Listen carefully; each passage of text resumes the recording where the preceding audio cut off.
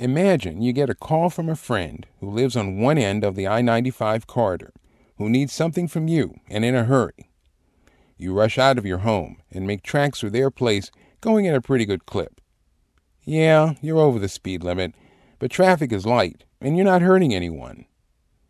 You're about to arrive at your destination proud when, in your rearview mirror, you see the bubble lights of a state trooper who nails you for speeding. Yes, you did wrong, but heck, everybody speeds, and you were doing your buddy a solid.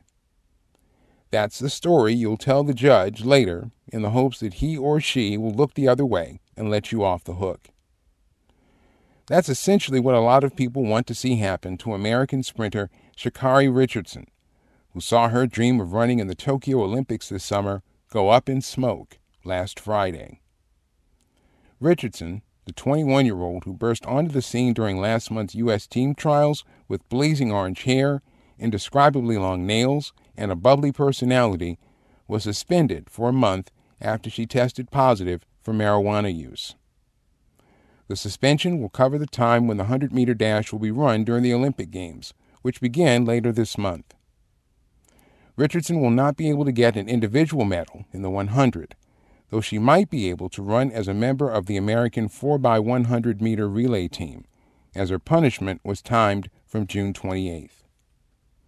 Richardson, the sixth fastest woman to run the 100, famously fell into the arms of her grandmother after she qualified for the Olympics at the national meet in Eugene, Oregon.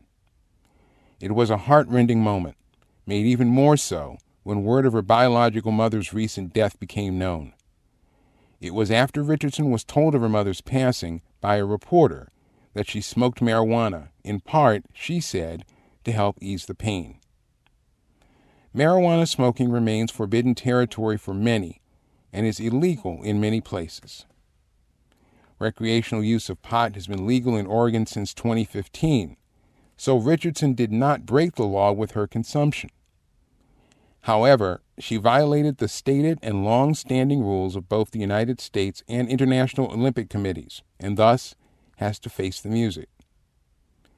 If we want to have a long overdue conversation about the seemingly harmless use of recreational drugs by adults and athletes, by all means, let's do it.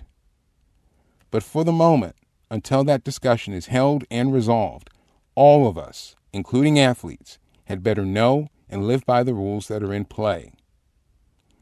Though many of her supporters have ascribed sexism and racism to her plight, Richardson has shrugged all that off. She's owned up to her indiscretion, saying in an interview, quote, "I know what I'm not allowed to do, but I still made that decision. I'm not making an excuse," unquote. Sha'Carri Richardson had no intention of being the focal point for a debate on drug usage. She wanted to run, and hopefully in 2024 in Paris, she'll be able to do just that, albeit 3 years smarter and wiser.